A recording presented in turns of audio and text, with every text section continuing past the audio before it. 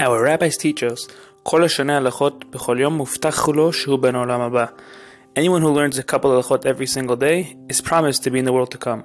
Halacha was created to help you fulfill that mission by teaching halachot every single day and is now learned by thousands around the world.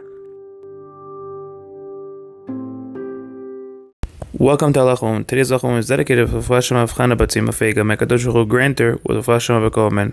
Today we continue to discuss the Halachot of Chanukah. Today's question is one obligated to have a special seudah, a meal for Chanukah like we have on Purim? Is there a custom to eat donuts or dairy items on Chanukah?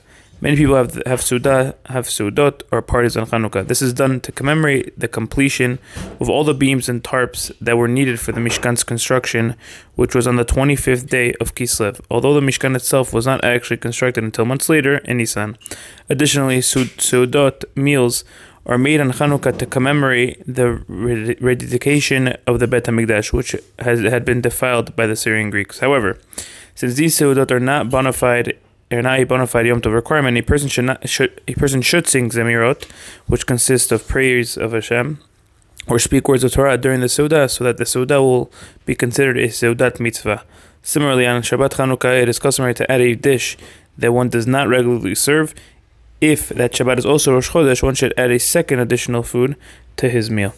Furthermore, many people have the custom to eat dairy foods to commemorate the miracle that occurred to the Yehudi. Likewise, many people have the custom to eat fried foods in oil, such as sufganiyot and donuts, and this custom should not be taken lightly. Have a great day.